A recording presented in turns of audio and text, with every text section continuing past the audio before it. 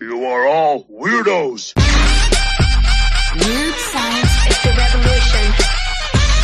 Weird science is the revolution. Hello, everybody, and welcome back to the Marvel Comics Spotlight Podcast. This is episode 3, Legacy 502. I'll tell you right now, I'm here with Matt, and Matt, this whole deal with it, Legacy, like one behind, I realize already that it's already screwing me. I think I ended up labeling it wrong last week and had to change it. I really think like, episode 2, Legacy 502. It's not true because we started up at 500. Maybe we should have had the grand 500 and then kicked off one at Legacy 501. It's going to screw me all along. But here we are with the podcast back. A little shout out to all the people who actually gave some, shout outs to us saying that they were glad that the Marvel podcast is back, even in this little bit more condensed form. A lot of people joining in, co-host, but what up, Matt? What up? What up? I have to say that. That is my trigger.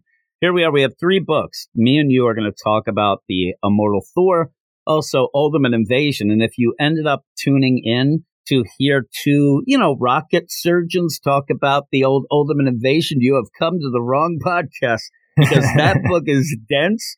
That book is wacky. And at the end, really, all I wanted to do was find out, hey, what's going on with this Ultimate Universe? I can't wait to get to that. You even said that you're pumped up. I am. And really, our angle in this last issue of Ultimate Invasion will be, okay, are you still excited about the stuff? I'm telling you, I still am excited. I don't know if Hickman is just trying to mind freak you every step of the way. He loves it. It's like he loves to really make you earn your keep. If you're going to get to the Ultimate Universe, you're going to have to pay. And I mean, not even just the idea that 2 of the issues in that 4-issue series are $9. I'm talking, you're going to pay with time. You're going to pay with grinding teeth. You got to analyze maps. He had a map in the last issue. Oh, my goodness gracious. I mean, what am I, Dora the Explorer? I don't need that. I really just thought that this was good, and I should have known better because we also have data pages. We have all of his, little fetish things going on. And by the end, I'm like, I just wanted to be like, oh man, this is really fun. I didn't have much fun. It felt like homework, but it's over. I'm still looking forward to the Ultimate stuff and see what he might do. Do you think he can have fun? I mean, seriously, do you think that the guy can actually have a lot of fun writing a comic? I mean, you said he's doing Spider-Man, and Spider-Man is typically fun dialogue. I mean, unless he has somebody else helping him with the dialogue, which is quite possible.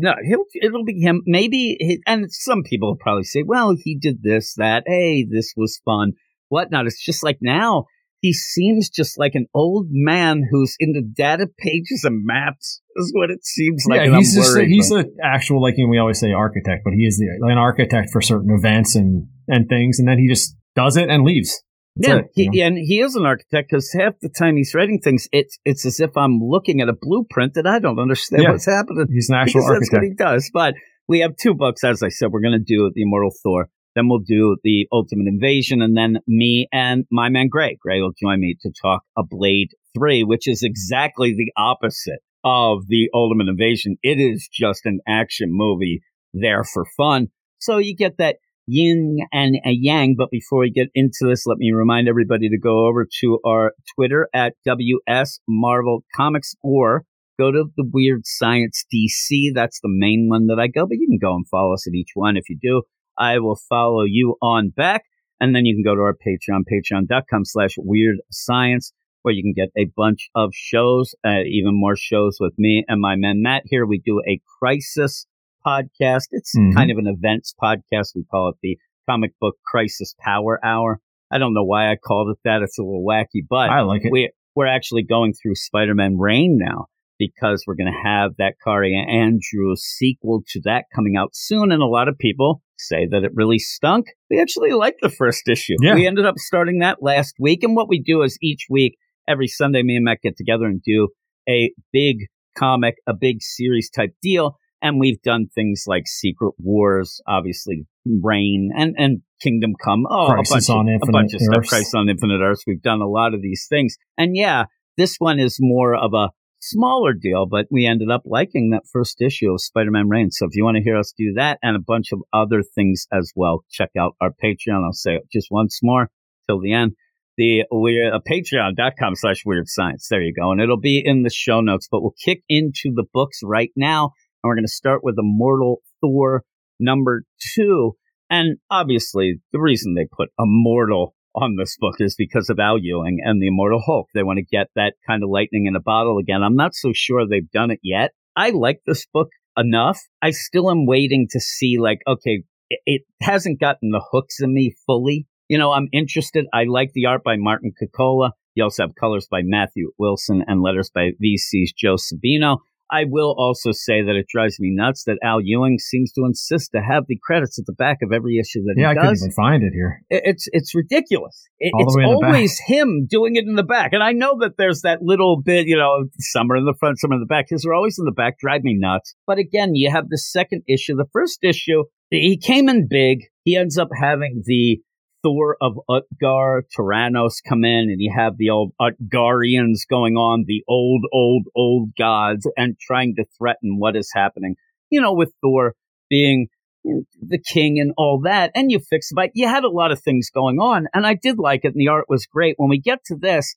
I kind of wanted a little more than just Thor against Tyrannos in this weird way of, I'm going to fight you. Oh, that didn't work, but I'll fight you again. Ooh, I'm getting tired. That didn't work, and I'll fight you one last time, and then it works, at least for now. It really just seems to set up for the end to have Loki. You know, pretty much Thor doesn't have a choice. Loki's there to maybe protect them, but the idea where Loki ends up looking like a little sus by the end and setting up some things. But the art's really good still. I really do. And I like the idea of Thor using some of the Odin power, some of the, you know, all the things with Mjolnir, and end up where if he uses it all, the cost of it is he goes to the all sleep. He ends up where, okay, I'm going to try to get rid of this Tyrannos, but now I'm going to fall asleep for a while, which it felt weird at first, because then I'm thinking, Odin's always doing that. He's always passing out for years, like to recharge, and while he just sleeps. The problem I have, and I think you have, is that this is a Thor book. If Odin falls asleep, you kind of have Thor. In this, I was wondering, like, what are we going to do then? But it looks like the whole Thor all sleep is going to end up mixing with what Loki wants to do these trials and have this whole, you know, storytelling trials of the trickster god sort of thing. But when you're doing it, again, Tyrannos as this threat, and in the play, you do get rid of Tyrannos, but it really feels like it's like only for a hot weekend. Yeah, he'll be back. He'll be back, definitely. Oh, he'll be back. And I thought that they were just going to play. And I thought it was kind of a neat thing where Al Ewing's like, okay, I'm going to introduce this Tyrannos, really a big threat, goes, and they're in New York City, and you end up Tyrannos has destroyed the Statue of Liberty because Thor was having his Thor thinking time when he ended up, you know, hey, I got to go to Midgard, I'm going to check it out. Oh, no. And he seems to have brought, like, the destruction to Earth because of him just being there in Tyrannos. So when he did fight him, he feels bad by the end, but I actually thought this was going to be like Al Ewing, okay, I'm going to get back to Utgar's stuff in Tyrannos, like issue 19. So we'll have him go away. I'll let people almost forget about the threat. And Thor acts like he is going to be back in about 48 hours. He really, because he actually in this, when he does, and what he does is he tries to strike down Tyrannos. Tyrannos just laughs at him. Yeah, he's like, that's the best you got. I like when he calls him a micro god. Oh, you micro god. And I wanted Thor to yell like now, size doesn't matter. That's what Sif said. But you end up where he's just, you know, making fun. Hey, you can't do anything. So then Thor has to reach back again. And it goes with that price of magic, of his, you know, whole deal abilities. And he says, I have used this big play and it didn't do anything. And now I'm already I'm getting tired. The all sleep is coming. Thor's powers don't really have a price. He can use them as much as he wants. But once he adds in Odin's stuff, it becomes a whole different ballgame. Yeah. Once you do the Odin power, you have to go. So then it's funny because I do like the art a lot. I think the art is great. Yeah, it's great. I think the colors are really good. Yeah, I was going to say it's the coloring and I guess the lighting that they use that really sets this apart from anything else. When you have Tyrannos, who is there, and when he shows up, I mean, he makes the whole world dark. He has his lightning. You have Thor with his lightning. It looks awesome.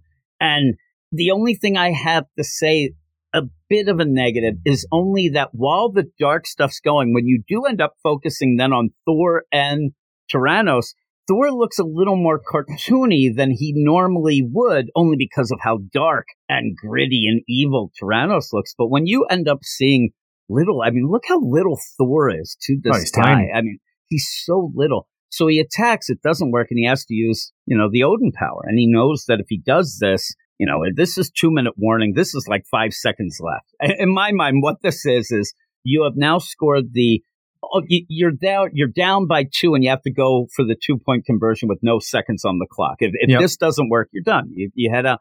So he thinks, okay, I'm going to do this. But there's that weird play that he adds the Odin power, then he used Mjolnir power to end up opening up this rift. And I wanted it to be something a little more clever. Because then he's like, look behind you. And you end up, Tyrannos looks back and it's like, oh, the yawning void. Well, that doesn't matter. And then you end up having Thor trying to generate wind to blow him in. And he even then has to almost pray himself and say, please, everybody, every bit of.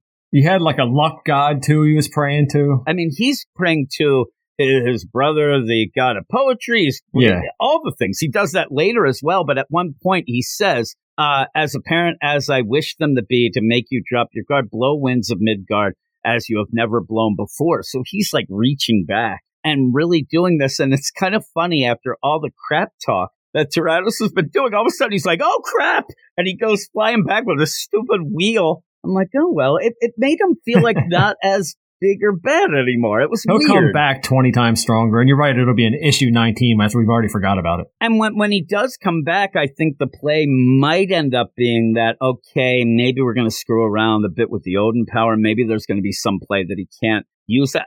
Because wouldn't you just try to do the same thing again unless Tyrannos comes back? I'm ready for this. You can't do it, though. It was weird. But he gets put through this portal. If there's a dark version of Thor, then there's probably a dark version of Odin, too. So yeah. So that's going to be super strong. And you'll have everybody coming back, so it's crazy. But then, but boom, he's gone. And he's like, okay, it's done. I got him away, but he's not away for very long. I got to figure this out. He wants to go and do the all sleep and says that if I don't go to sleep, if he keeps using the Odin power, then the all sleep really it's long. Worse. But if he fights it and doesn't go to, that's bad as well. Everything extends it. So he needs to get things done, and he needs to do them quick. The problem is that at one point, and I think that Al Ewing doesn't play it off as great as I think he should have. He wants to fix things. He ends up fixing the Statue of Liberty, but says there's still people dead, but at least somebody can come and get him out of the rubble. But he realizes, I'm in big trouble. If I stay here, I'm going to fall asleep, and Tyrannos is just going to come right back here and destroy everything. And that's the weird play. He realizes Tyrannos really doesn't care about Midgard, doesn't really care about New York City or Earth. He's after me. So he goes to the moon. He ends up going off to the moon thinking, okay, at least at this point, if Tyrannos comes and I'm asleep, he'll just destroy me, maybe crack the moon. That's not great. Yeah, that would be worse than destroying the city. Yeah, it would be. But again, we've had recently where we had, I think, wasn't that the Fantastic Four? Yeah, you had the moon split in two, and nothing ended up coming from it. Not even they put it together back together somehow. Yeah, they got Humpty Dumpty, which might be Dan Slott actually. He'd block me for that if he actually didn't block me already. He blocked me because at one point I was just joking because he said, "Listen, the next person who says you ruined Spider-Man, I am gonna block." And then I was like, okay, I'll give it a go. You ruined Spider-Man, LOL. I thought not that I care, but he blocked me then. I'm like, guess he stuck to his word. It was obvious I was joking, but maybe. And again, I don't think he ruined Spider-Man. I don't really think he's a nice guy to people or whatever, but fine. And a lot of people, superior and stuff like that. But you end up where Thor, he reaches back. He's going to he's using more power to put things back together. This is going to extend the sleep. He put back together the Statue of Liberty. Did he worry about the electrical wiring and the plumbing? Nah, that's a union job. You can't, in New York City, if you don't follow union rules, you're in big trouble. At one point, me and my buddy Pete that I used to work at a place where we actually went to New York City to help this one thing. They needed some stuff that we did on this building that was being built. And the problem is like they had a union for everything. Like we went up to check out this setup and we were told, like, if you have to unscrew something, you call down and we'll get that guy. If you have to do this, if you have to electrical and all that. And then Pete, like an idiot's like, oh, what would happen if we didn't call them? Like, he thought he was joking. And we were up. It's like one of those buildings that's being built. It's like open at parts and whatever. Mm-hmm. And the guy goes, you see over there? That's going to be your exit door. And we were like, floor push 32. You right off. Yeah. I'm like, I think I will get somebody to turn a screwdriver. They're going to send Tony Soprano's crew after you. Well, yeah. It was scary. But yeah, he just puts it together. I like, though, he's like, oh, yeah, and there's still people dead, but at least, if there's bodies down there, they can get them out of the rubble. I have to go. So he says, I got to get away from Earth. I don't want Tyrannos to come. If I fall asleep, if I pass out here, he's going to come and destroy everything. So he does go off to the gray area of the moon where the Inhumans were. It's kind of funny. And again, Al Ewing, I almost called him Dan Slott. Al Ewing's going to give you that just in case somebody yells. That lightning that went is because there's a thin bit of atmosphere left over. I thought that was kind of funny. But when I see those things, I always think it's 100% so people don't yell at you at a con like those Trekkies do. Mm-hmm. Trekkies like Stork ruin it for everybody. But, thanks, Stork. Yeah, really. So at this point, he's like, okay, I'm done. I'm going to fall asleep. I might not wake up. I might be in big trouble here, but at least nobody else will get hurt but me. And Loki shows up. And says, hey, I think I can help you. Will you trust me? And I like this play, though, because then, like, really, the art shows Thor can barely stand up. I mean, he is struggling. It's also delaying things. I wish we knew, like, for every 3 seconds, it's 5 years. I'm like, he's come on not now, thinking straight. Sleep, right? He's taking probably a couple minutes to answer him. He's like, just yes, I'm falling asleep here, dude. Whatever you want. Loki seems to be playing that as well. Of the like, we got 3 questions. Just ask the one. But Loki says to Thor, listen, I'm going to ask you some questions. You have to answer right. If so, I'll help you. But I do like when Thor's like, oh, good, Sif. She found out. She sent you. No, Sif's worried about that Bifrost. She's just staring at Bifrost. She didn't know nothing. I just came here. And that's been kind of the weird play even the last issue when Loki just disappeared at one point. They didn't even know where. It looked like that was a cost of something because Loki putting together the Bifrost again. So you have all that going on. And what goes is he says, listen, I'm going to ask you some questions, and whatever the answer is, do you trust me, as Asgardian? Yeah, I trust you. Hey, as a family member. Yep, you're there for me. Your kin always. Do you trust me as an enemy? And it's funny that's where Thor almost does the like, what the hell did you just say? He perks up a little bit. If it's me, what other option do you have? I mean, if you go, no, I don't see it, you're done. So you can and it's the weird play of what does that actually mean? Like, what does Thor think it means? What is Loki saying? And Loki ends up going through a transformation at that point when, Thor says, yes, I do trust you as an enemy as well. What do you have going on? And even says you don't want to trust the trickster in something like that, but no choice. And boom, ends up where Loki looks like it goes into this teller of tales. Yep. You have a lot, like we said, like Enchantress looking and standing there, big Loki scepter, and says, greetings, Thor. It has been a long time, hasn't it? And that's where you're like, okay, what the heck is going on here? Like, what's going on? Because usually in the change up of Loki, the little I've seen, it isn't like this, oh, here's somebody else. Here's, hey, I don't know where I am. What's going on? It seems like it's just done. And in that, Thor really reacts like, oh, my God, what are you doing? And by the way, I'm about to fall asleep. I do trust you. Now I'm mad if I knew this was going to go on, but make sure you trust yourself. And then you end up where Loki says, well, we'll see. We'll find out about what's happening, and ends up at the end just hovering there. And there's like over a volcano all of a sudden. I'm like, I don't know what just happened. But when you look at the next issue and some of the solicits, it looks like, and also I thought, and I think you might have thought too, almost like how we had Chip Zdarsky doing Daredevil, and all of a sudden Elektra was Daredevil. I was like, oh my God, people are going to flip out if this is the switch of all of a sudden this book is actually a Loki book, not a Thor book. but it looks like it's going to continue with Thor in these trials. It says, and here in the back of this, it says, Thor in the wilderness, as Tyrannos hunted him across the stars, the Odin son was trapped, marooned in a puzzle the size of a planet. In this place, the Allfather's crown and even his own godly strength availed him nothing. What power then would save him? This is the story of the immortal Thor and the time of the trickster's test. So this seems like this is the immortal part of the immortal Thor, maybe, you know what I mean?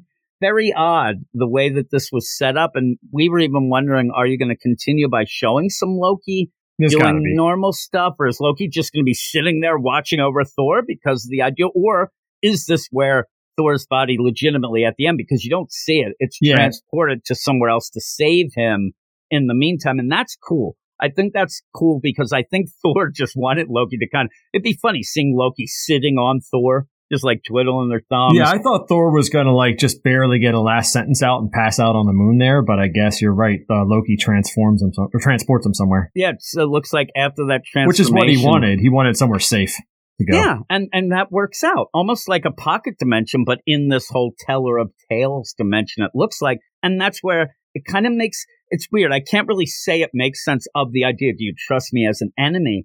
And then making the enemy come there and looks like, oh my God, here we are. Like, I didn't even know what was going on. I'm a new persona here. Oh man, I'm going to take you there. But that is actually Loki's plan. Like, Loki thinks, okay, I'll end up turning into the Teller of Tales, who wants to send Thor off on these trials. But in the meantime, the trials will protect Thor, like Thor 1. It's weird at the end, but I think it might be pretty cool. We'll have to wait until next issue to see if that's really what it is. But I'm actually looking forward to it. I'm not usually an Al Ewing fan, not a huge fan. I ended up not loving all of Immortal Thor or Immortal Hulk, but I end up liking this at the beginning. It's very similar though. But at this moment, me not being a huge Thor fan, this feels pretty big. It feels fun and it feels interesting enough. So I have liked it. How about you? Yeah, I like this issue better than I did the first one. For sure. So I'll give this one a 7.5. And the art, just to speak about the art again, if you look at the back page, it's all influenced by Alex Ross's design, I guess. And I think that Martin Kokolo did a great job of implementing that within the issue. See, I'm a 7.5 as well. Cool. I could even go to an 8 if somebody would twist my arm. I actually did like it, but we'll move on to the next book, which is a bit of work. It is Ultimate Invasion number 4, Jonathan Hickman, writing, pencils by Brian Hitch, inks by Andrew Curry. I wanted to hit the ding sound so I know when we switch. Alex Sinclair on colors, letters by VC's Joe Caramagna. The art's really good. Yeah. And at one point, I wasn't the biggest Brian Hitch fan, and it was a DC deal. And Justice since then, League. it was the Justice League stuff with him doing the art and the writing. I just didn't really like it. And I think that he had to rush a little of it because he was also writing it. And so when you get in, it's been great. I mean, this series looks fantastic. Most of the things that he does look fantastic. So that was just like my first time reading anything or looking at anything because we had just kind of started with Justice League. And that was delayed and a bunch of stuff too. Yeah, that's what I'm saying. I think that he was having problems keeping up writing and art and things like that. So you go into this, it looks great. But if you don't like Hickman, don't even bother. I mean, if you really don't like Hickman being Hickman, you probably would have bailed after that first issue. I saw a lot of people bail after that first issue. This is a $9, but the first and last issue, this one and the first one, $9. Then you have $6 for the others. It's expensive. Mm-hmm. And really, by the end, I just wanted to go like, hey, away we go. It's Ultimate Universe. Let's back. See.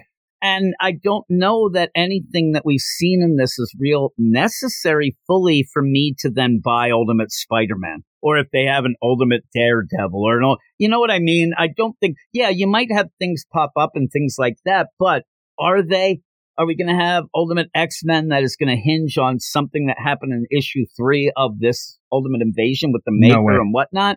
No. So when I went into this, I thought I want to get the idea of the fun, or if it's not going to be fun, give me an idea of the tone of what this Ultimate Universe will be, because I've read a bunch of the older stuff.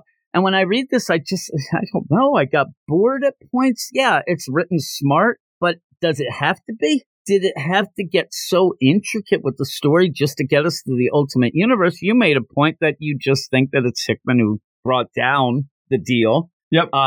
From Secret Invasion. And then you get to this and he's going to remake it. But did we need to get this intricate? Did we need a 4-issue mini to even do that? Yeah, I'm hoping we review that at one point on our Comic Book Crisis Power Hour.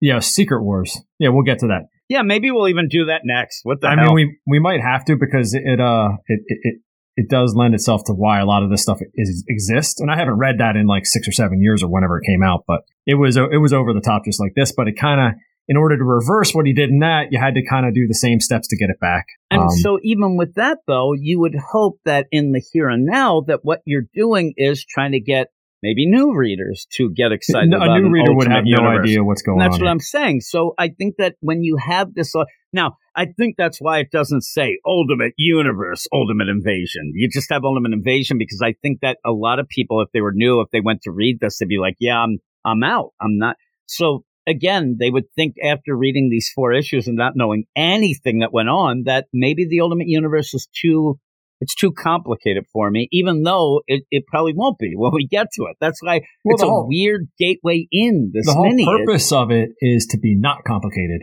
Yeah. So by introducing it with something that's complicated kind of is counterproductive to what we're trying to do. It's like more of the cinematic, it's fun. And when we go into this, it's like so over the top. Hickman to just get to that, it's crazy. But you have Howard Stark and Reed Richards in the Dr. Doom looking mess. They're trying to, they're actually pretty much, the slaves of the Maker, who ends up where half of his head's missing and he has gaps that he can't remember what's happening. He has tried to start this new universe. He's against Kang.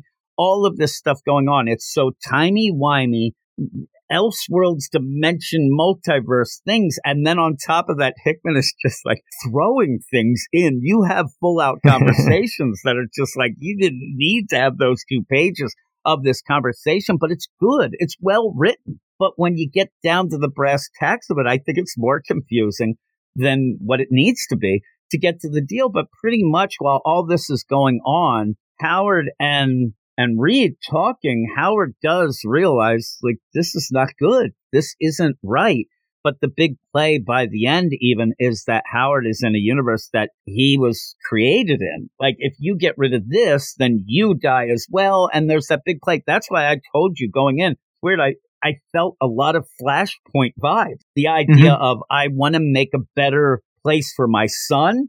He even leaves a letter like Thomas, wanted to go. It's a little different way of getting there and getting out, but it just had that Flashpoint vibe of, oh my God, there has to be a better world than this. And Howard really realizing maybe we even think that really things went really bad for him and he just wants to erase it. The idea of waking up and realizing that the world that I thought was great, it isn't. And I thought I was the hero of my own story and I'm not. And you kind of had that set up before when the Maker went to get Howard and said, listen, you kind of did this in the future. That's the kind of timey-wimey stuff you get. I need you to make this machine that you're going to make in the future, but you got to make it now and you got to make it better so we can make it better in the future and then make it better. A copy of a copy of a copy. Yeah, and they even go with that where Howard's like, well, I went with the copy of the copy. And I think that you, Maker, you must have made the other one, but there was the flaws here, but I made the copy. And then the Maker's like, I might as well make the copy. It's almost like everybody's fighting for the copyright. Well, if I make the copy of the copy of the copy before your copy and then I copy it, then I actually did it. It's a weird play. But even in that, you have like, there are some moments in this that are like eureka moments that I'm just like, I am a dummy. Because like, oh, listen, when you do the forward and backward, because they want to make this a Mortis machine that can then go future and go backwards. But aren't they two in the same and they blend? And I'm like, I don't know what they're talking about. But they're like, oh my God, I didn't think of that. But the big play of it then allows them to kind of dupe the Maker. Which is hard to do. You set up because he has that memory gap. Part of his head. I did like that too. And we do see in this that, okay, in the far, far deal, Kang does blast his head. And then he remembers. That's him. And it's funny too, because it's not, it's showing him remembering that happening in that, but then back. It's all so crazy.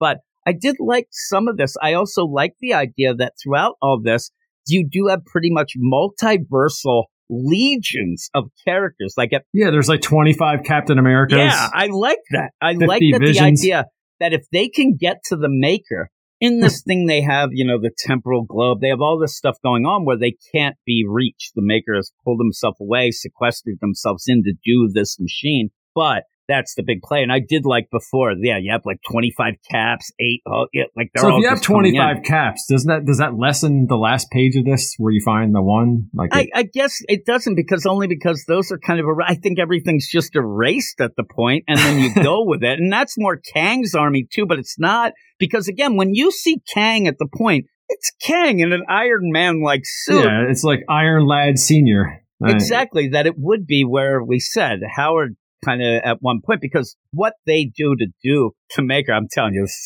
I hope this isn't as convoluted as the deal, but it's tough. You end up where they have set up that they're going to put down the defenses. Hey, we're going to make for a couple minutes. For 'em. Then we press the button, you have Reed, do this, and it only takes a couple of these people. They're like banging at the door. So constantly. Is this the invasion then? The ultimate invasion is what these guys are doing? I thought the invasion was just them getting to the ultimate universe. Everything's an invasion. I don't know. So you end up, and it's really cool though when you're going through this, and Howard's getting in his Iron Man suit. You have Reed, very Doctor Doom-esque. They're going to take this deal, and hey, you take it to them. You present it. Wink, wink. We're going to get this done. And because, again, the Maker has kind of got those gaps and things like that, that's where they're able to press the deal and pull down the whole, what is protecting the protection, the whole grid around. Force field or whatever. Yeah, and then there's the invasion, and it looks great. I mean, and in that you look, and it is cool to look at the different versions of some of the characters. Not as much here, I thought, that we had before. Yeah, not as much variety. A lot of chin strap Captain America. Exactly. This almost looks like it's just like they were the only ones left, because the others got decimated. So you end up here where all of a sudden they're coming in. There's Thors. There's, Giant Man. There's Vision, all Wasp. the things. Visions. There's a ton of visions. So they all come flying in to attack. And again, this is the Maker like, oh, you guys, and then goes after, and it's like, I want Kang, as you do end up having it. It's funny where Howard's there in his Iron Man suit, and he actually is the good guy, but he's getting attacked because they don't so he's know. Fighting it back against Giant Man and everybody. It was weird. I guess his third option was just attack everybody, I guess, what he was saying. I think that when he said, like, there's the option of, I think the third choice is let this whole place burn down. I think the third choice So he doesn't care who he fights. Yeah, I think that the third choice was him just destroying everybody that we could get to the Ultimate Universe. That's where, and that's actually right where I started thinking to myself, oh man, this is like Flashpoint. Even when you see a letter that's written to Tony, and this is pretty much a suicide mission, it looks like, for Howard. I'm going to go and I'm going to do this. But it is funny because he opens up pretty much the gate, but the invasion force doesn't know that they're just attacking everybody that's on that side. And then you do end up where the Maker is just flipping out. Okay, here, and I'd like to, the Maker's big squad, they're not as like colorful. They're not as cool, right? No, they're like dumbed down versions of him, like in weird Iron Man looking dudes. They're in that black suit with it's not as fun. So I like that. I like the idea of, okay, we're probably going to go to a more colorful Ultimate Universe out of this, not this lame butt deal. So they're all fighting. And like I said, you end up having at a point where the Maker just wants to get to Kang. And they do. I know that you have in this where you do have the Maker, and he's using, the Reed Richards and Mr. Fantastic stretch. Some of the times when they stretch, sometimes I think Brian Hitch already makes characters very lean. So, here you go. So Brian Hitch, my rub against him has always been the arms are just like ridiculously long, and the heads are real small, and the legs weird poses. So when he does this with the Maker, it looks like it's just him. It just looks like this regular art. And when I saw it, I'm like, I actually turned the page and ended up like, oh man, hit you. Oh, wait a minute. No, he's using his stretching powers. I'm like, all right, well, it works that time. He doesn't do it as much. Like, if you look at some of these pages are just absolutely fantastic. Oh, yeah, they're incredible. The arms aren't as long. Some of the characters get like, they're real thin and tall. Yeah, they're lanky. Like, really, they're lanky. Yeah. So when I saw that, it did make me giggle. Like, oh yeah, now I get it. It's like a swimmer's body. They got those real long arms, and Michael Phelps or whoever. I wish I had a swimmer's body. But that's what it looks like to me. I don't know. And so when he's attacking, even then, like it's weird. Like that one punch is completely missing to then have it blocked by Kang. It's just weird. Yeah. But yeah, this was the big thing. And this really felt like Maker just wanting to one-up Kang and get Kang back, and realizes now, oh crap, it was you. You were the one that blasted me when I faced you then. Now I want to get this. But the big play here is Howard then doing pretty much like almost like an EMP. It actually reminds me of Defender when you hit the one button and it's that big bomb that blows up everybody. And even in that, then you have so many stretchy arms and stuff going. So they all get just obliterated. And so that was the point where I'm like, okay, now are we in the Ultimate Universe? Like everything. Oh, we're not there yet. Okay. Because then you end up having Reed doing his thing back in the Maker's Castle in Latveria. He's reprogramming stuff. And the big play at the end, you have this countdown of when we go to it. And maybe this is the play of Howard trying to figure out if he did the right thing. If I did the right thing, was this it? Oh my God, this all sucked, all this. And then he goes up to what was Kang's body. And we both think that it was him. Mm-hmm. Maybe he recognizes Tony, but Tony's not a young guy, but he's younger. So I don't know, but we kind of assumed that it was him all along. Yeah, I wouldn't think it'd be another Reed, because then you got the Maker, you got Dr. Doom, and another one. Exactly. And that's why and he was in the future supposed to make the machine, now he's making it now, and it's all that, it's Kang-esque stuff that was going on. And in the way where, if that is it, I thought it was kind of a neat play for Hickman to then say, wink, wink, Kang won. Because it's actually Howard who did it, was that, and I kind of thought that was kind of a neat play. But then what are we going to do? What does this lead to? What do we go? We go back to that, we go back to the Illuminati Council. And I don't, again, this is where at this point I thought, boom, all right, what we're going to get at the end is somebody waking up. Oh my God, it's Spider-Man. Like, you know what I'm saying? Like that play of going right in and giving you that big deal. I'm like, man, it's nice out today. Even have like, Mr. Blue Sky playing from ELO, and all of a sudden Spider-Man's out doing things. You got Tony. But we go back to this other stuff. We're involved in that big sphere, the way that this is. Oh man, did the sphere open as if inside that is the play? Well, every month is 1,000 years. So if it's 24 months, 24,000 years of evolution. Yeah, and to make it make sense in that, but I'm like, it's getting too wonky. It's getting too trying to be too smart, but it's okay. And you then have Reed go to Tony. Hey, your dad had this letter we want to do. And he also gave files from the Maker, gave the machine that's kind of not made or broken. And that's where Tony is going to get and make his armor. He ends up making an armor that's pretty cool. I mean, again, if you want to have, this is the sort of thing, like you said, you want to have some changes. Does have a Kang-esque mask, though, I will point out. Yeah, that's what it is. Yeah. So he ends up where, again, his dad, Howard, seemed to have been the Kang deal. So they're like, oh, are you going to be Iron Man? And he's like, no, I don't think I'm ready for that. I'm going to be Iron Lad, and let's go check out some things. And one of the big plays of this whole series was Maker getting rid, there's Spider-Man. He's there doing the tour, and yet, Peter Parker, and you end up having the Maker see, oh my God, there's the spider, grab it, and Peter never got bit. That took care of him. And at one point they did we made the expedition to go see the Man in the Ice, and he wasn't there. There was nothing there where you would have had Cap. Mm-hmm. So that was his idea of I did it. I'm getting rid of these heroes. He wanted that, ultimate universe of his own. He wanted to be without the heroes. He wanted to rule it, whatnot.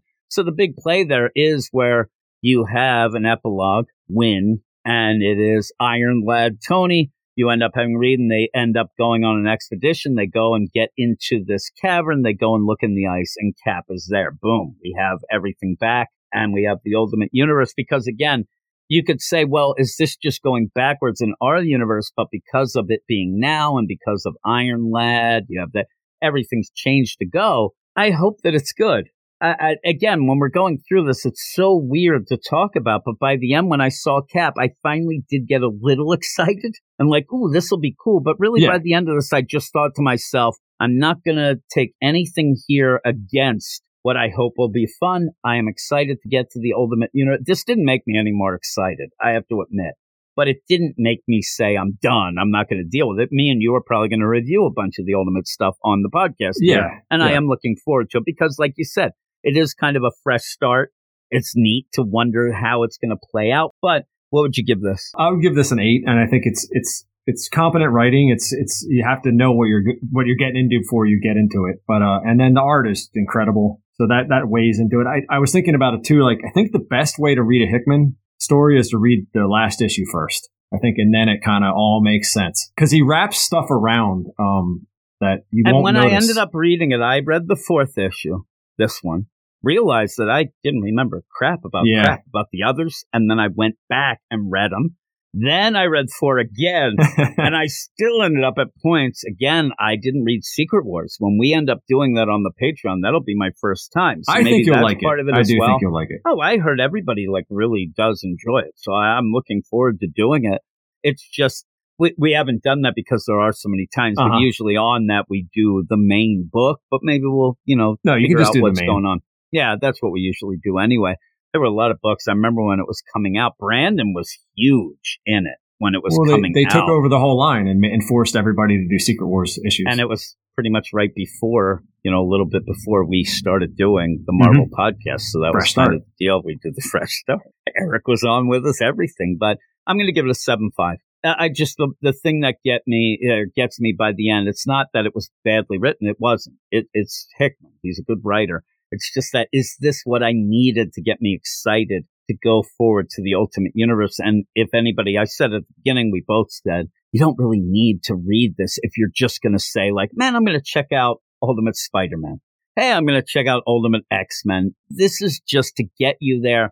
For Hickman fans, like you said, people, Secret Wars to see how it goes. It's almost like this is the book to show you how the sausage is made. But if you just want to eat the sausage, then just get there. And if you want to put ketchup on it, you're allowed. Yes. I'm not going to get any bit of nonsense. I ended up the other day, I had Polish sausage and I had it with, what's it called? I had this weird, mushroom pasta, this German mushroom pasta. I had it with a thing of mashed potatoes, but then I still put ketchup on it. Nice. And even Tanya was yelling at me. I said, you shut your mouth. You don't tell me how to eat the sausage, you jerk. You feel like the ketchup gets a little slimy when you put it on there, though? It like kind of falls off the edge of the hot dog or the sausage. I ended up where I like doing, I don't want to get any ketchup in my mashed potatoes. That would have been nonsense. That's disgusting. Ugh. But so what I did was I was planning on eating it as like a meal with just the sausage, but I did end up getting 2 buns.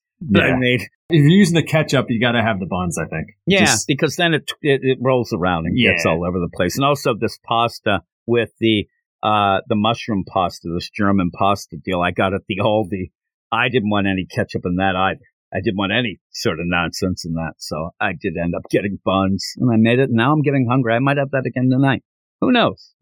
But I do have to go food shopping in a minute. So we will wrap up our parts just here. Real quick, did you see the newest flavor of the Halloween cereals? I saw it was like Carmella Creeper. Yeah, I saw that it was a girl, and I looked, and not that it was a girl Caramel that I got apple upset. Cereal. I was going past, I'm like looking at it, I'm like, that looks like a bunch of hooey. And when I walked by, I actually then, a couple aisles later, I was going to go back to look. I actually, just for some reason, I didn't even see the name. I thought it was going to be candy corn flavored. Oh, I was man, like, that'd be so. And I thought to myself, that's awful. But now you say, I mean, if you're going to do if you're going to do a new deal and you say it's just caramel, that works. That works for the time.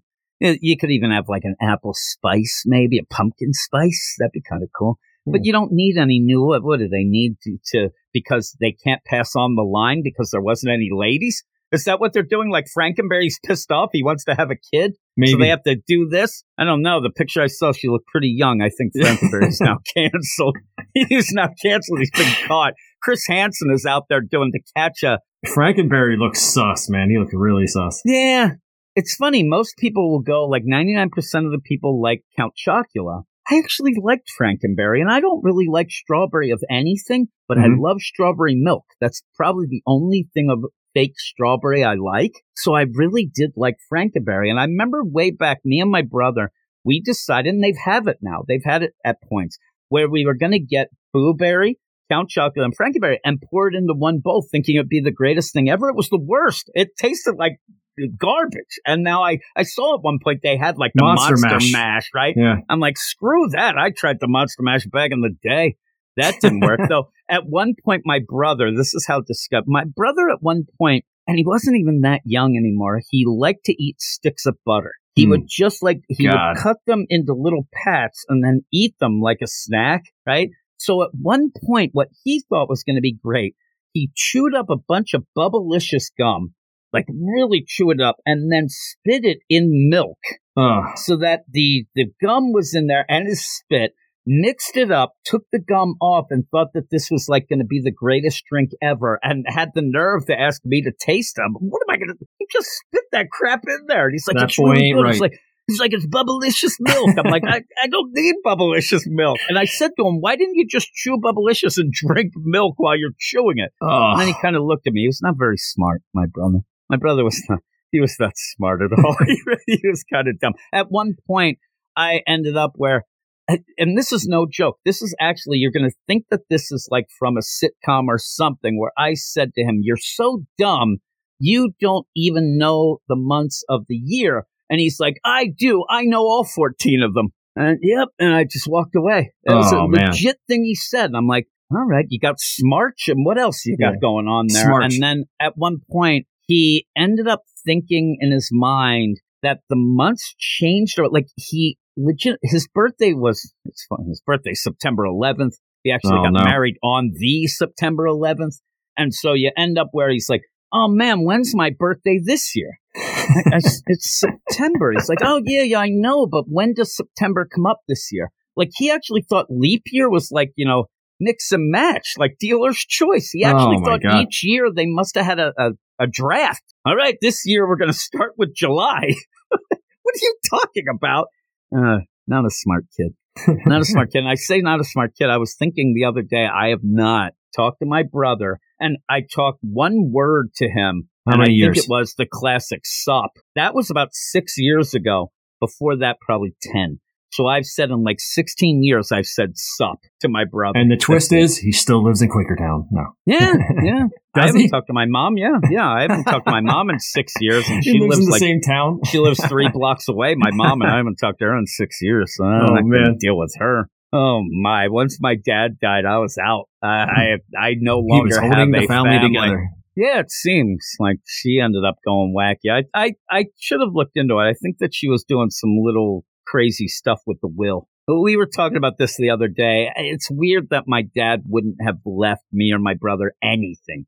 Nothing at all. It all went to my mom. And I know for a fact that my dad, occasionally, when I would talk to him, he'd say, oh, don't worry. When I'm gone, you'll be taken care of. He kept saying that to me. That's not anything that I get all fired up or anything about. But I'm like, all right, whatever. And then like a year after he died, I'm like, you didn't take care of crap. Mm-hmm. What's going on here? And I ended up asking my mom, and she kind of like, oh, yeah, well, the lawyer then. I'm like, you bitch. I know that she didn't. Whatever. She's there with some boyfriend of hers. She thinks she's from South Philly now. She's from Bournemouth, England. For crying out loud, thinks she's from South Philly. But that is it for us. We still end up having some more podcasts. We're going to go off to Gray and me talking some Blade, which is, I mean, if you want fun, you want some action, it is pretty much the series to get that. But we'll go off to hear us talk about it right now. All right, and I'm here with Gray. What up, Gray? Hey, how's it going, Jim? Oh, it's going great. And we're here to talk Blade, a book that I asked you to do with me because you had told me how much you like it, and so do I. So it's one of those kind of books that I don't hear that many people talking about, and I think they should. I think it's really, really good, right? Me too. I really enjoyed it, and the first 2 issues, they were a bit of a surprise for me.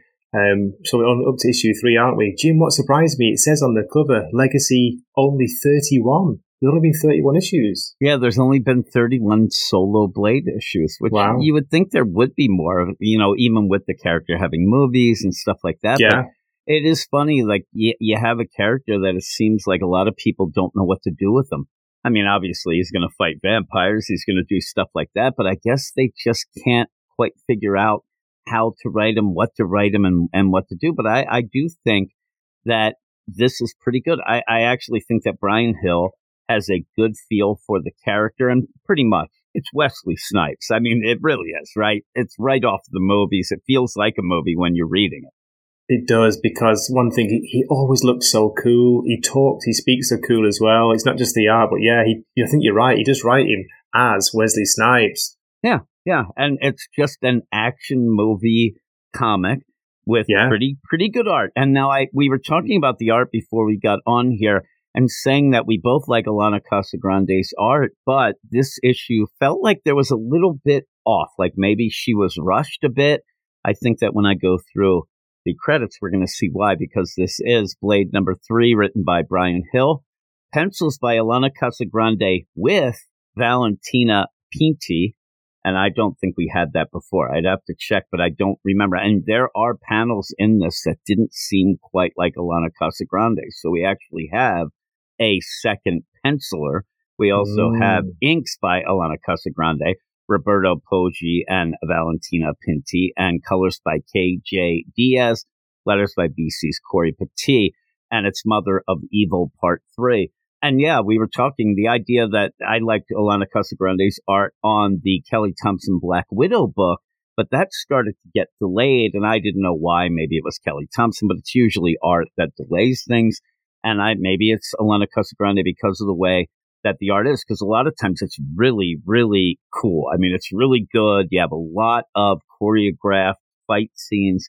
Maybe it's hard to keep up, and they actually had to have somebody come in and help out, because some of the panels, they don't quite fit with the others. We were talking about it, so that might be why. That might be the reason why. But the art's still good, right? Yeah, it was weird. It kind of varies, doesn't it, Jim? Even the first page, that's quite basic when you look at it, I think. It looks a bit rushed, it looks a bit minimal, but then, as you say later on, especially during the fight scenes, we see some really cool scenes of good art. But one thing I noticed, I don't know about you, there's kind of a lack of background detail. And that seems to be happening a lot these days, isn't it? Yeah, it has. And you're right. And now that I saw that I'm going through, you almost can see the scenes that might be Alana Casagrande, and when I'm going through it, might not be as many as I thought at first. Once I saw that, because you end up having some really cool things with Lucifer and the Lightbringer sword, and then you kind of go back to some basic stuff. Again, not basic in the way that it's like it throws you off and it looks horrible, but it just didn't look as good as the first 2 issues, but you still get the full-out action when you have the big bad Adana, this demon that has come back. And if you haven't been reading, Blade got duped. He ended up thinking he was saving a girl, but in the meantime, the girl was possessed by this Adana demon who is supposedly, they say in the scriptures that she is going to end up destroying the world, everything. And there was one person with one sword that could kill her. And Blade took that person out by accident to let this Adana just kind of run wild, ended up running off, and we end up seeing her at the beginning. And when we last saw her, pretty much she had ripped the skin off of herself. And this, unfortunately, idea, I actually felt bad, because that girl, that Dana Smith, R.I.P., I guess she was already dead anyway. She was being possessed by this Adana, but Blade really didn't have much to say or do about, like, oh no, that innocent girl, she was just gone. She ended up getting her skin ripped up, and it's Adana here. And you end up starting out with Adana kind of going into the Romanian countryside. It's a pretty cool scene. A lot of this is very cinematic.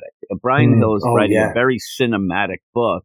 And you end up where, car pulls up, a driver opens the door, and you know that this is that Adana once you see that hideous face. But she gets out and says, all right, looks like they're all going to come here. I'm going to get attacked. Hey, everybody, I smell your fear. Just, reveal yourself. Let's get this done. And the way it is, like, she's so casual about it. Like, even when you see that she's surrounded by what looks like almost like spiritual magic monks, they end up having a connection with Doctor Strange, and they all end up powering up their magic. And she's barely even, like, she still has her arms behind her back at one point. She's so relaxed, isn't she? Yeah, I say acting so cool. Like, I don't need to rush here, and she even welcomes them, Jim. Like, welcome to the righteous. Yeah. So I guess they might be the righteous, but they're going to try to take her out, and there's a bunch of them. They're surrounding her, and they use their Sorcerer Supreme like magic. You get a very big play with that. And they just blast her. I mean, they're blasting her, and then you just see a hand come out, and they're sweating. I mean, they're really going at it. And you see a finger snap, and this Adonis fine. And then in a crazy way says, it disappoints me the Sorcerer Supreme did not come himself, but mankind always does disappoint me. And then says to these, the righteous, hey, I want you to see what I'm going to make of the world. And their eyes start catching on fire. It's pretty crazy. I mean, it's really cool. And then says, I want you to burn. And she says, the world never belonged to man. I will unite all living darkness under me, and we shall claim what is ours. Burn, and they all catch on fire. And like you said, at that point, there are little things that aren't as good in art that we had before, but it's still really cool.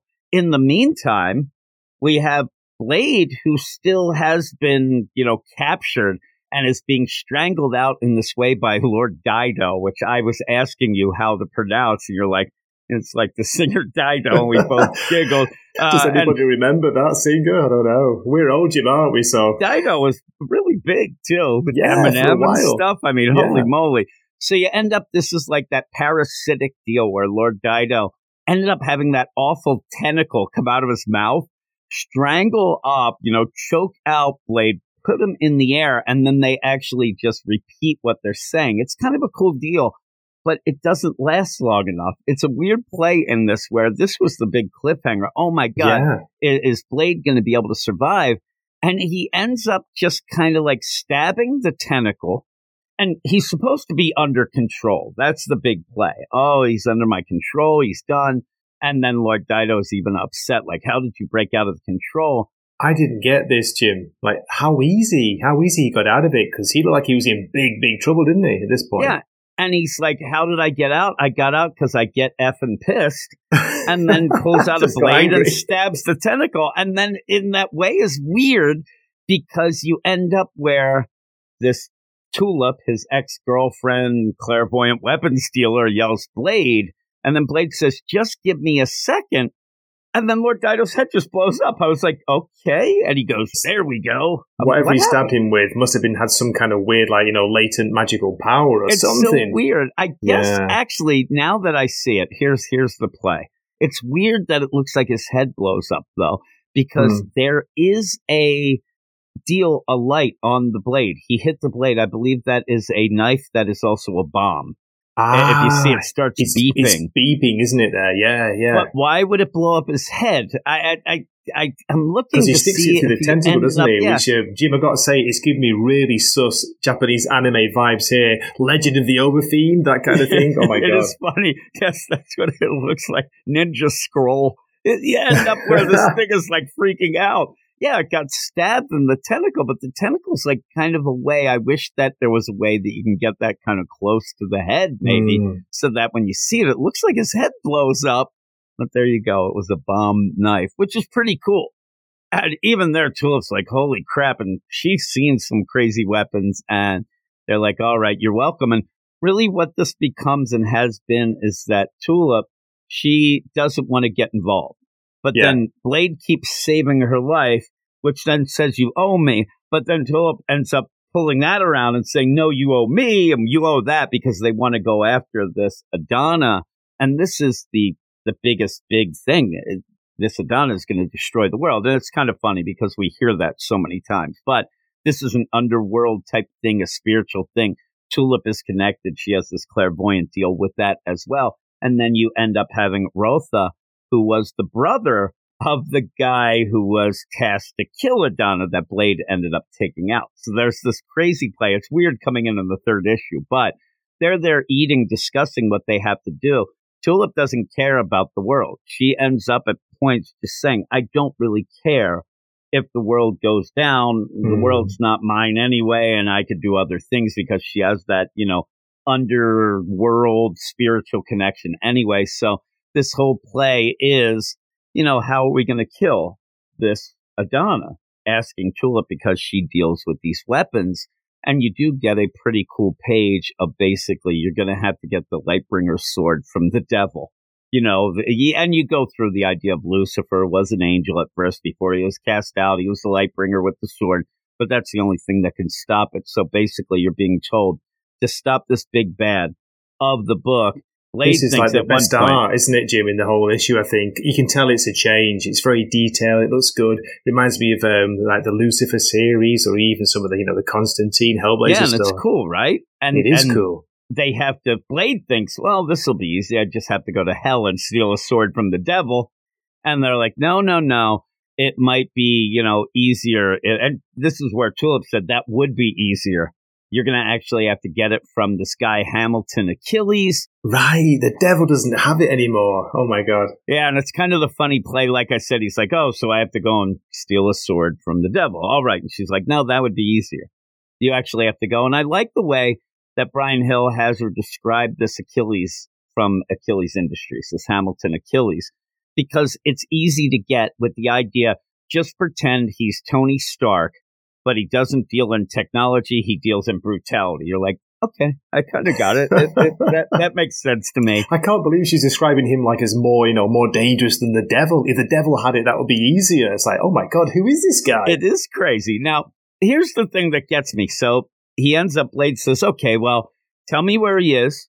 I'll get the sword. We kill it. Like, he makes it seem like so easy. Like, all right, show me where his castle is. I'll break in, grab the sword, kill Adana, done.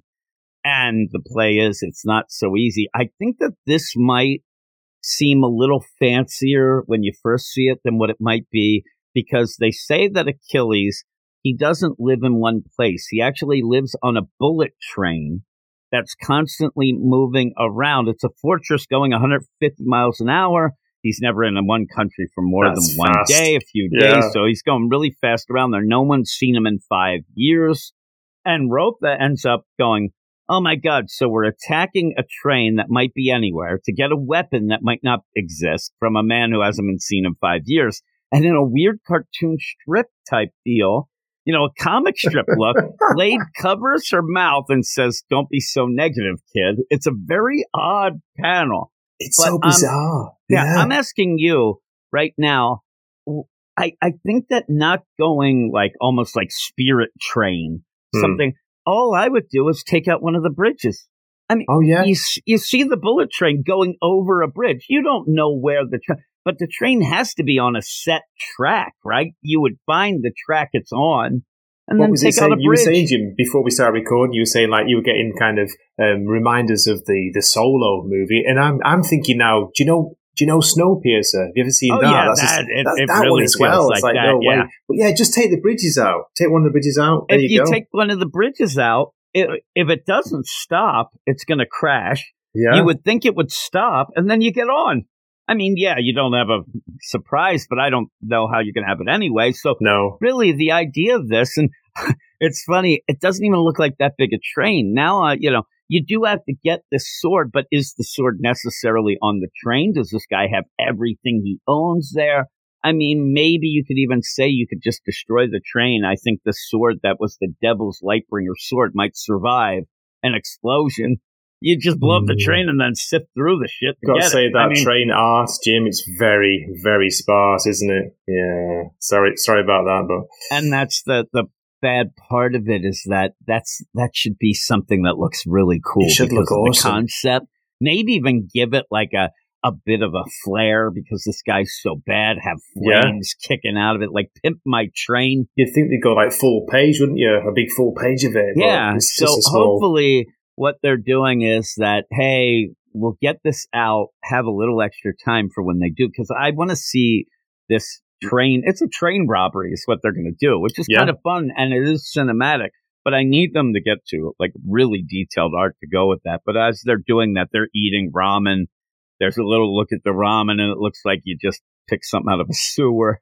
I was looking for Selena Kyle's cat, were you, in the background? But oh no, that's DC, innit? Putting it through the vents. So you end up going, and they're still trying to figure out. And Tulip's like, I'm not involved. And says, I just gave you the intel. I'm not going with you. Don't think that I'm helping you. And that's where, again, and it is a bit of repeat where Rotha's like, what? We got to kill this woman or the whole world gets destroyed.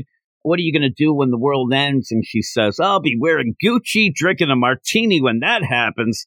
And then you end up in a cool thing to remind you that this Rotha is just a young girl who has been in like a monk type settings. Like, what's a martini? Yeah, like, what's a martini? No, it's kind of funny. I do like her, and I think it plays well with Blade because it gives Blade that softer side where he does seem to care for her already and will end up, and probably feels bad about her brother, but you end up where, and I don't even know, it seemed like brother in not just the monk type of way either. Like, oh my, you know what I mean? It seemed more personal, but maybe not. Okay. But you end up where, and Blade says to Rotha that a martini's water for grown-ups. And again, though, Tulip is going to leave. Tulip is saying, sayonara, suckers, I don't want to be involved. And they get attacked again. Yeah, Blade sensed it. He's like, get down, quick. Yeah, he's always yelling, like, she better just crawl through this book from now on, because they got attacked by a Apache helicopter at one point. Now they're getting attacked by what is Rotha's brothers and sisters, is why I said about her other deal. But yeah, it's her clan coming in to attack because they ended up having Blade in a prison. And ended up because of what he did to, the warrior that was supposed to take out Adana. Yeah. But in this, too, Rotha has that side deal where she does not want to hurt anybody that is righteous, nobody that is good. And that's where Tulip even says, are these your people? Are they good?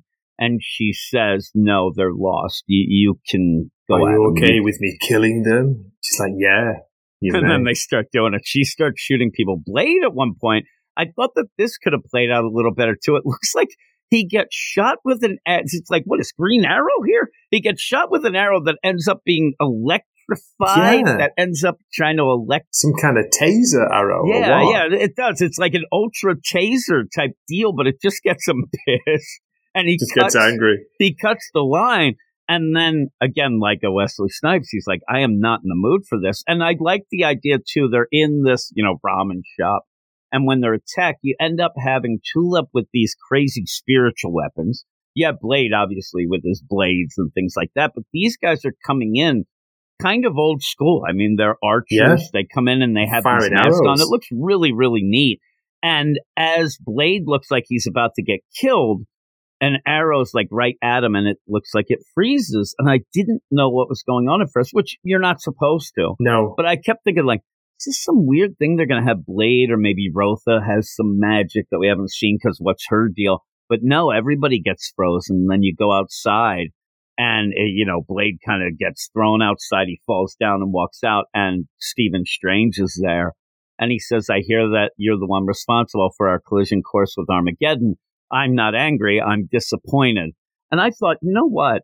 That is really cool. I like, Doctor Strange being with Blade. It fits the story, everything that's going on. We ended up having the Righteous who had that connection get killed. So he's going to be pissed. I think he's pissed, but he says he's not. But still, I thought that was really cool. Again, the art could have been a little better on that last page, which we've said enough. But it is a neat idea. And I haven't been reading, or I'm not caught up on the Jed MacKay Doctor Strange book because I kind of got bored with it. But this is kind of like, too, all right. To be honest, Jim. Yeah, I dropped it, unfortunately. If you did have a Blade movie and Doctor Strange made a guest appearance, it'd be like, that's awesome. Like that would really be cool, right? I'll be up so for that's that. all I thought of it. And because of the idea that Brian Hill writes it so cinematic, along with the Wesley Snipes feel, I'm like, ooh, this is neat. It's almost like a screenplay, isn't it, this issue? And yeah, if even all three issues have been like that, you could adapt it easily.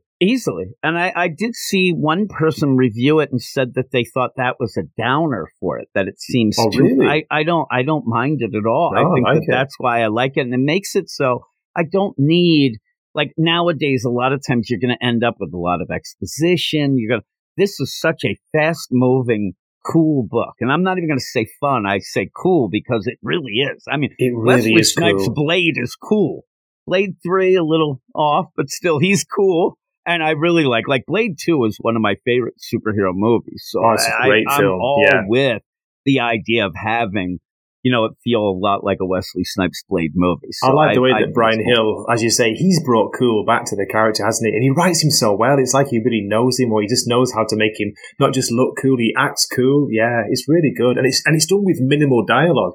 Exactly. And because Wesley Snipes Blade shouldn't be sitting there waxing a man of few poetic, words. Right? Yeah. It's action, and you get that. And then you're setting up now that they're going to go to this train with Doctor Strange. All right. That's cool. Now you can even go the play that maybe it is like you can kind of teleport them in, you get in, that's how they're going to do it. But still, that sounds really cool. And Brian Hill himself is a screenwriter, and he's written some other things that he said he was having problems with the pacing of a comic because but this, I think he's nailed. I think that this works really well. The only play that would be that I could see some people saying, by the end, it feels like you didn't get, a full issue just because it goes so quick. Yeah. But I thought it was really good. What would you give it? I'm the same. I really enjoyed it. I'm going to give this, it's hard to say. Yeah, I'm going to give this a strong 8 out of 10, Jim. And I can't wait for next issue. Look at that. Look at that synopsis for next issue. Looks good. It looks so cool. I'm going to go 8 out of 10 as well. I really had some fun with it. I really thought it was good. The art, little step down, but it wasn't enough to not. And it is a fast read, but I just enjoyed it so much. It's a fast read, but it doesn't stop it from being fun, being really enjoyable. Yeah, I think there's those comics that, after reading, say, this week, and we already reviewed it in the podcast, Ultimate Invasion, which took me an hour to read. Oh, God. I kind of like to jump into a book like this where it's just like, okay, it's a popcorn action movie. There's reasons why this sort of thing is big anyway with movies and stuff. It's not like when you go and see one of those big summer blockbusters that you're like, I really thought that the dialogue wasn't as good as, say, Schindler's List or something like that. It's what it is, and you have fun, and you want to go. You go to those movies for a certain reason, and that's kind of why I end up going to this. That's why I do like it. But that is it. Me and you both 8. That's a good way to end it. But thanks everybody for listening again this week. We'll continue on next week with a couple books. I said sometimes we'll have more, sometimes less. It all depends what's coming out and what we end up thinking big or what we like. But also make sure you listen to the X-Men podcast, the Weird Dose of X, that comes out every Tuesday on this feed as well, where Jason and Ruben go through the X books. And recently there's been way more X books than anything else anyway. I mean, there are a ton of those things, and I ended up following. You reading any of the X books, Trey? I'm only reading at the moment Alpha Flight and Uncanny Spider-Man, which I enjoyed. Those are the two. And probably going on, me and you were going to do Alpha Flight last week, and we didn't end up doing it, mainly because they were doing it on the Weird Dose of X podcast, but also I ended up not feeling so well, so we end up doing all of this stuff. But we might even add that because I like it too. I'd like to talk. I'm looking forward to listening to that, Jim, and I've not actually listened to it yet, but I want to hear what their take is on that issue. Yeah, they didn't really like the first issue as much as we did, because me and you actually did like it. And it's a shame. Maybe but I'm new to the characters. Yeah, maybe we'll double dip next time because we like it. We'll see. You let me know, but. We'll end with that. Thanks, everybody. Check us out on the Twitters at WS Marvel, and also go to at Weird Science DC. That's kind of the main deal that we go with. And then check out our Patreon, patreon.com/Weird Science, for a ton of extra shows. And check out Gray on his Wakasashi's Tea House YouTube channel. I'll have the link in the show notes. Me and Gray each week talk about Grant Morrison stuff, and eventually on the Marvel side we will probably get to his X-Men stuff. I can't wait, Jim, and thanks a million for having me on. I appreciate it. Yeah, no problem. So everybody, we'll talk to you all later. You are all weirdos. Weird science is the revolution. Weird science is the revolution.